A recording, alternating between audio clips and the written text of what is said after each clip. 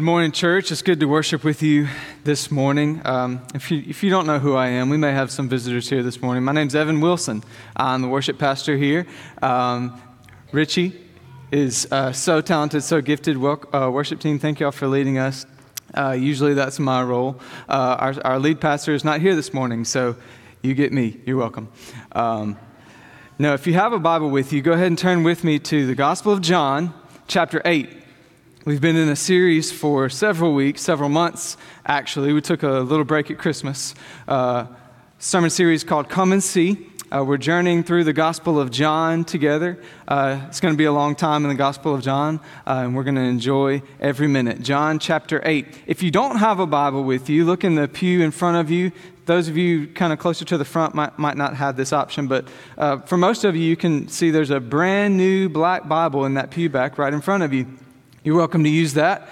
Also, if you don't have a Bible of your own, if you don't have a Bible that you can call your own, then now you do. That one is our gift to you. We want you to take that home with you so that you can spend meaningful time in the Word with God every single day. Hopefully, everybody is at John chapter 8. We're going to look at verses 1 through 11 together today. 1 through 11. Obviously, John chapter 8 is a continuation of the story from John 7, so it's a little odd seeing the first verse beginning with a conjunction, but that's where we're going to start. John 8, verse 1. But Jesus went to the Mount of Olives. Early in the morning, he came again to the temple. All the people came to him, and he sat down and taught them. The scribes and the Pharisees brought a woman who had been caught in adultery. And placing her in the midst, they said to him, "Teacher, this woman has been caught in the act of adultery. Now in the law, Moses commanded us to stone such women. So what do you say?" This they said to test him, that they might have some charge to bring against him. Jesus bent down and he wrote with his finger on the ground. And as they continued to ask him, he stood up and said to them, "Let him who is without sin among you be the first to throw a stone at her." And once more he bent down and wrote on the ground. But when they heard it, they went away one by one, beginning with the older ones, and Jesus was left alone with the woman standing before him. Jesus stood up and said to her, "Woman, where are they? Has no one condemned you?" She said, "No one, Lord." And Jesus said, "Neither do I condemn you.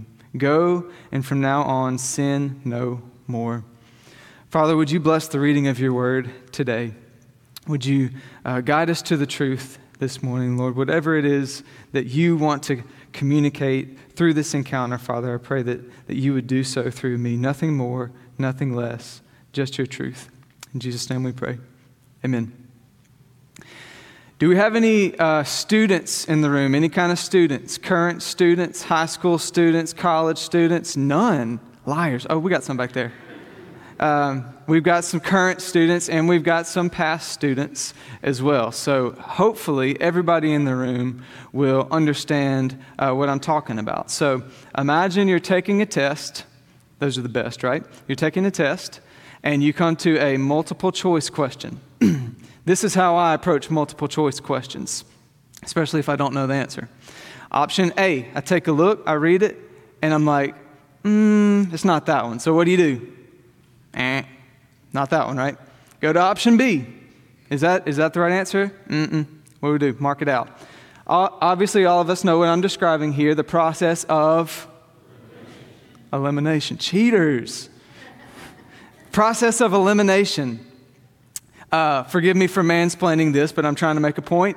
This is the process of eliminating what we know to be false so that all we have left is the truth. Well, in John chapter 8, Jesus, in a roundabout way, goes through his own process of elimination. And what I hope we all can see this morning is when we eliminate falsehood from our lives, when we eliminate worldliness, when we eliminate sin, all we have left is the truth of the gospel.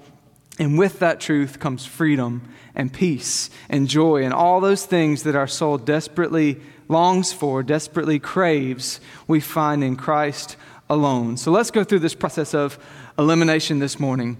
So we're going to start with three separate perspectives. We're going to narrow things down to two supposed possibilities. And then we'll end up, once Jesus flips the script, which will be fun, we'll be left with just one secure promise. All right? Get it? 3, 2, 1, kind of narrowing down the options there. All right. Before we dive into the text, let's address the elephant in the room. Some of your Bibles will probably have parentheses around this text, maybe even multiple parentheses. Some of your Bibles may have a footnote that says something like this: the earliest manuscripts do not include 753 through 811. What in the world does that mean? Here's what this means. Don't panic, all right? We're not going to panic. Everybody in agreement? We're not going to panic. All evidence leads us to believe that this story is not present in the original book that John the Apostle wrote. The most compelling evidence for that is it is not present in the oldest and the most complete manuscripts that we have of the Bible.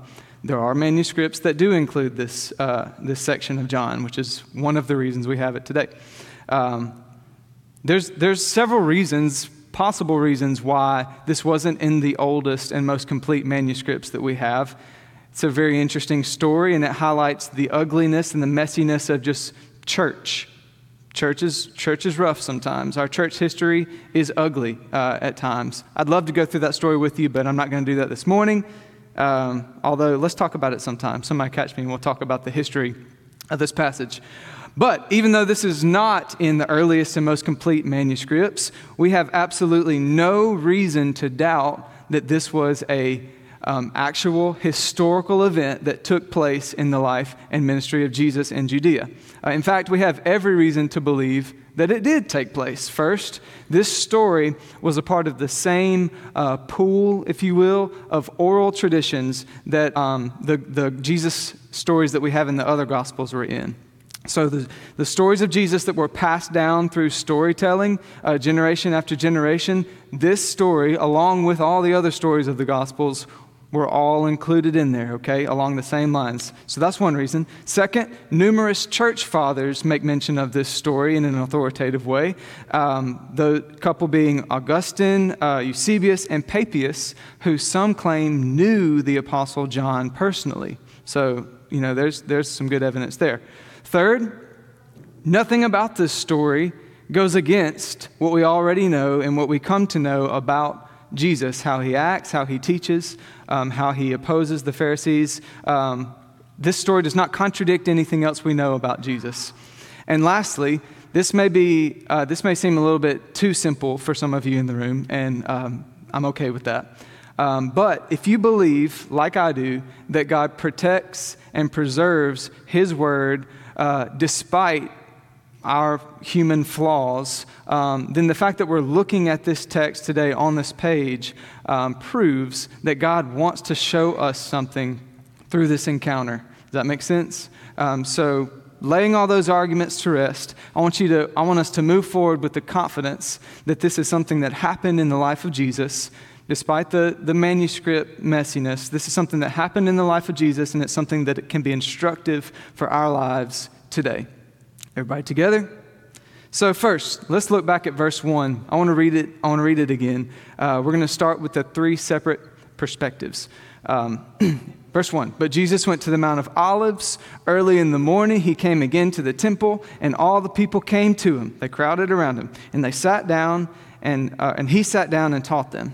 The scribes and the Pharisees brought a woman who had been caught in adultery, and placing her in the midst, they said to him, "Teacher, this woman has been caught in the act of adultery. Now in the law, Moses commanded us to stone such women. So what do you say?" This they said to test him, that they might have some charge to bring against him. Jesus bent down and wrote with his finger on the ground. So let's look at the three separate perspectives at play here today. First, we see the perspective of the scribes and the Pharisees with their unyielding judgment. Scribes and the Pharisees with their unyielding judgment. So their perspective is rooted in the desire to maintain religious purity and social order, which, mind you, those are not evil things. They wanted to maintain religious purity and social order. I would say that's probably some of my goals too. However, what we come to realize throughout the Gospels is that these scribes and Pharisees, they were quick to cast judgment on others, yet not so quick to cast that same judgment on themselves.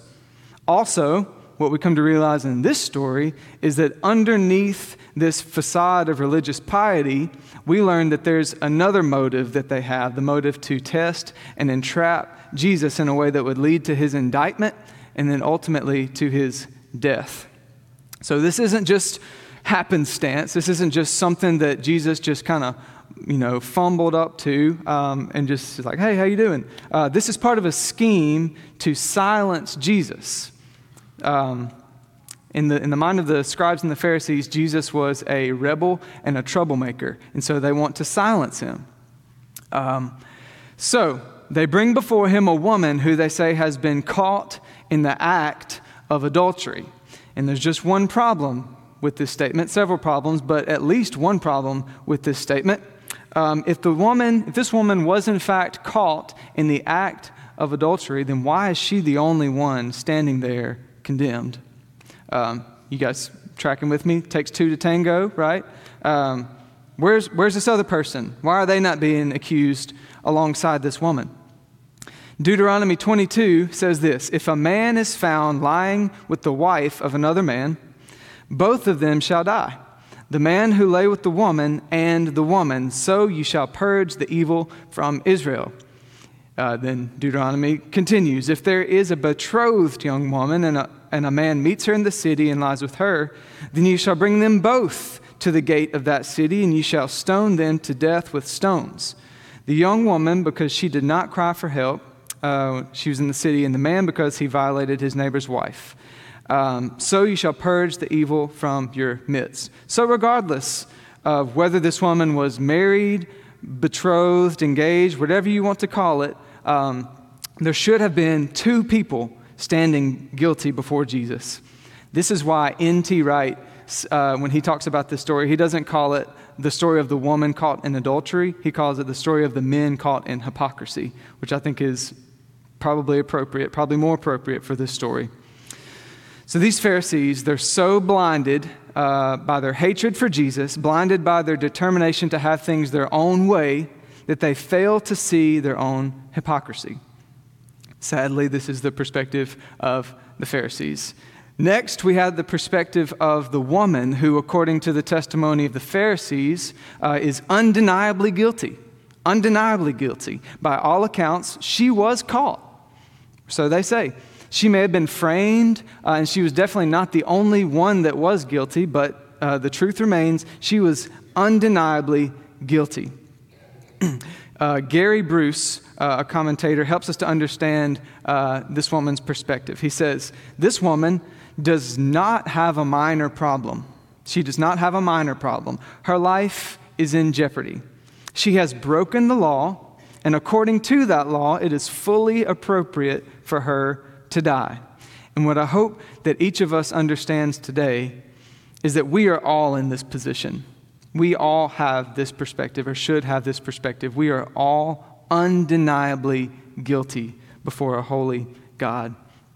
Each of us stands guilty before a holy and righteous judge, just as this woman does in John chapter 8, which leads us, thankfully, to the third perspective, which is Jesus, intent on showing unmerited mercy.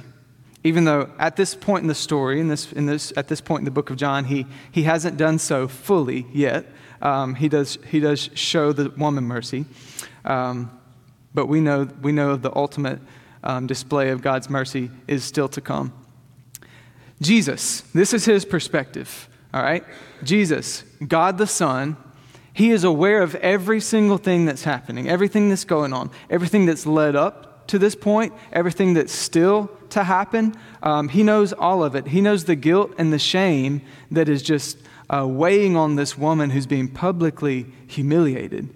And he knows what's in the hearts of the scribes and the Pharisees, how they intend to entrap him and arrest him and hopefully put him to death. And so Jesus, he knows all of this that's going on, which is what makes his response so interesting.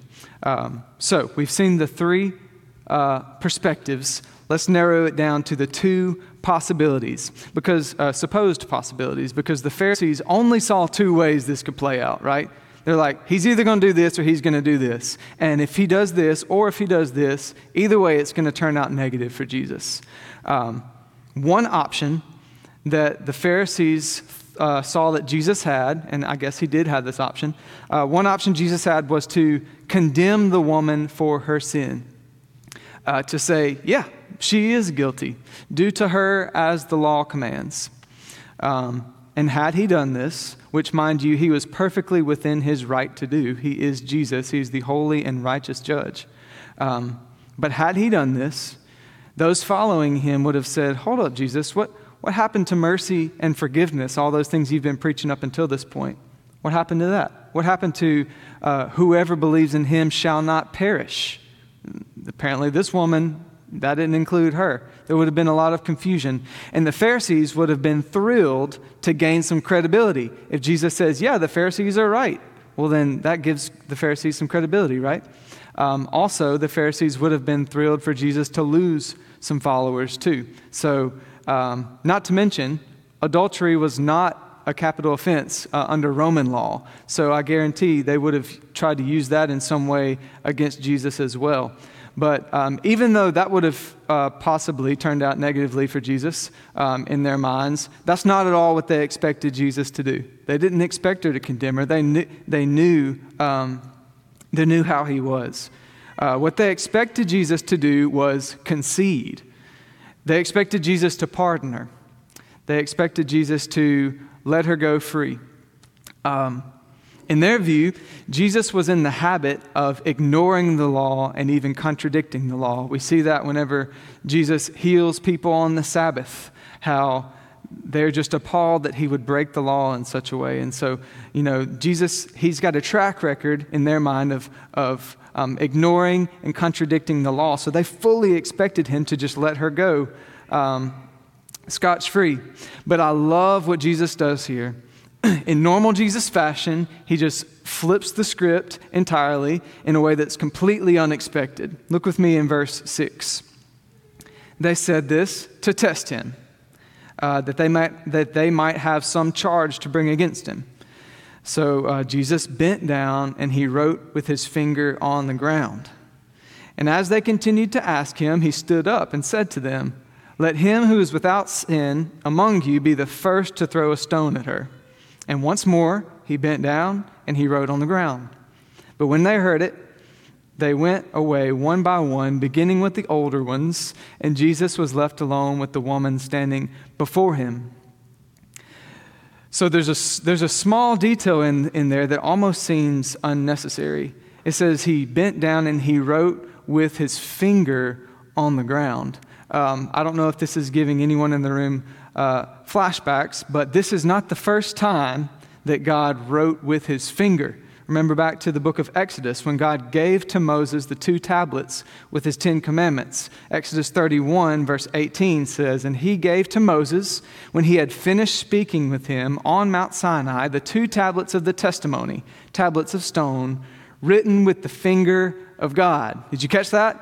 God wrote the law with his finger.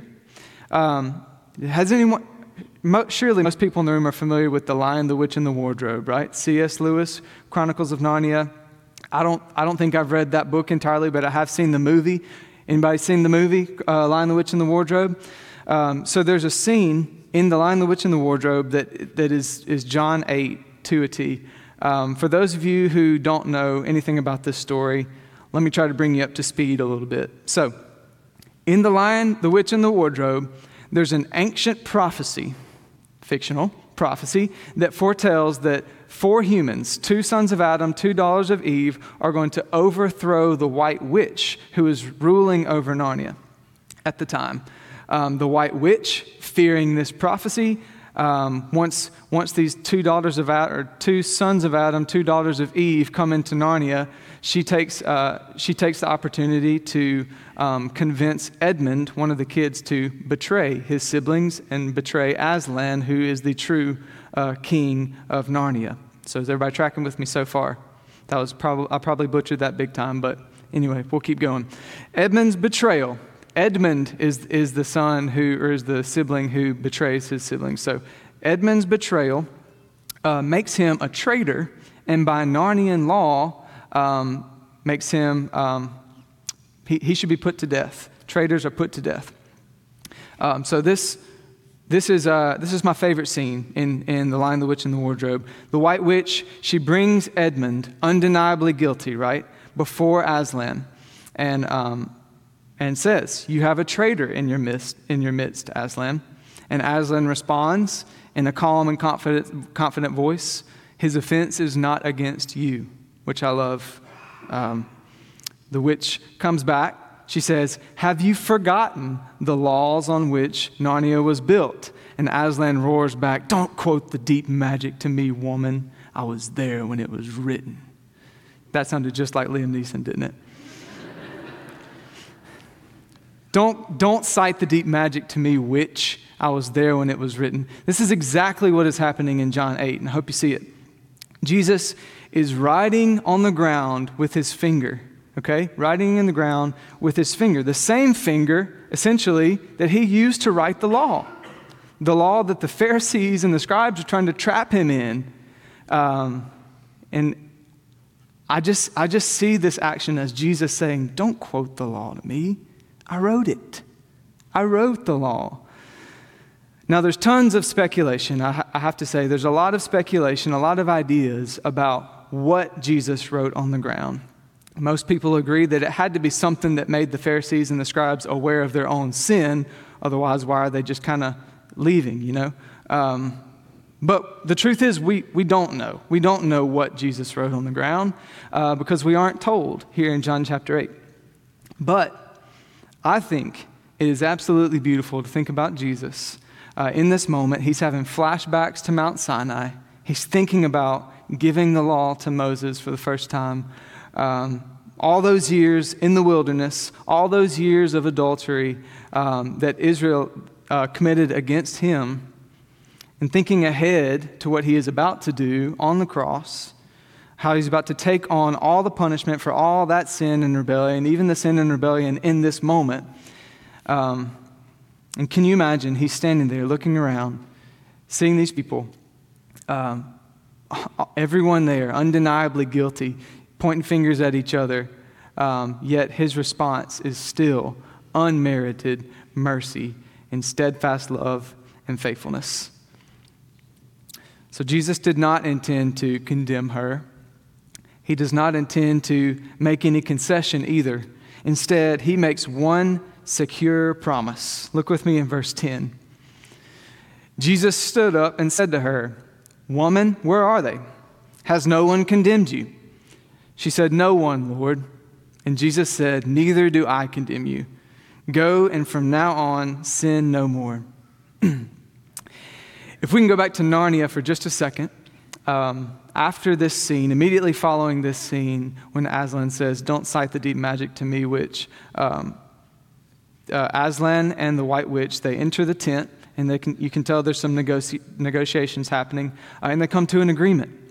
And then they exit the tent, and what we find out is that Aslan offers up his own life to save Edmund's life. Aslan, he doesn't condemn Edmund, and he doesn't pardon him either. He keeps every single letter of the law, which demands a life for betrayal. He accepts the punishment that was due Edmund for his sin. And again, that's exactly what Jesus did with this woman. They didn't know it yet. The woman didn't know it yet. The Pharisees didn't know it yet. But Jesus knows that one day in the not too distant future, he is going to die in her place and in the place of every sinner. He's going to take on the punishment for her sin. He's not going to condemn her. He's not going to pardon her. He's going to deal with her sin. And so he says, "Neither do I condemn you. Go, and from now on, sin no more." Romans 8 says this, "There is therefore now no condemnation for those who are in Christ Jesus. For the law of the Spirit of life has set you free in Christ Jesus from the law of sin and death. For God has done what the law, weakened by the flesh, could not do. By sending his own Son in the likeness of sinful flesh, and for sin, he condemned sin in the flesh in order that the righteous requirement of the law might be fulfilled in us, who walk not according to the flesh, but according to the Spirit. I hope you know this morning that Jesus says the same thing to you, to each one of us. And if you know it, I hope that you believe it.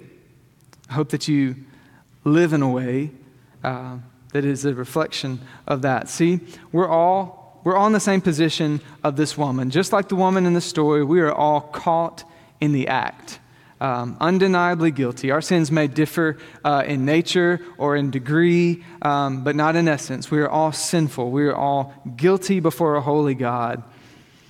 And he does not desire to condemn us. Praise God. He desires and longs for reconciliation, for us to be in relationship with him. Paul tells us in Romans that the law was given to reveal our sin. It was given to show us how sinful we are and drive us to come to God, to come to Jesus.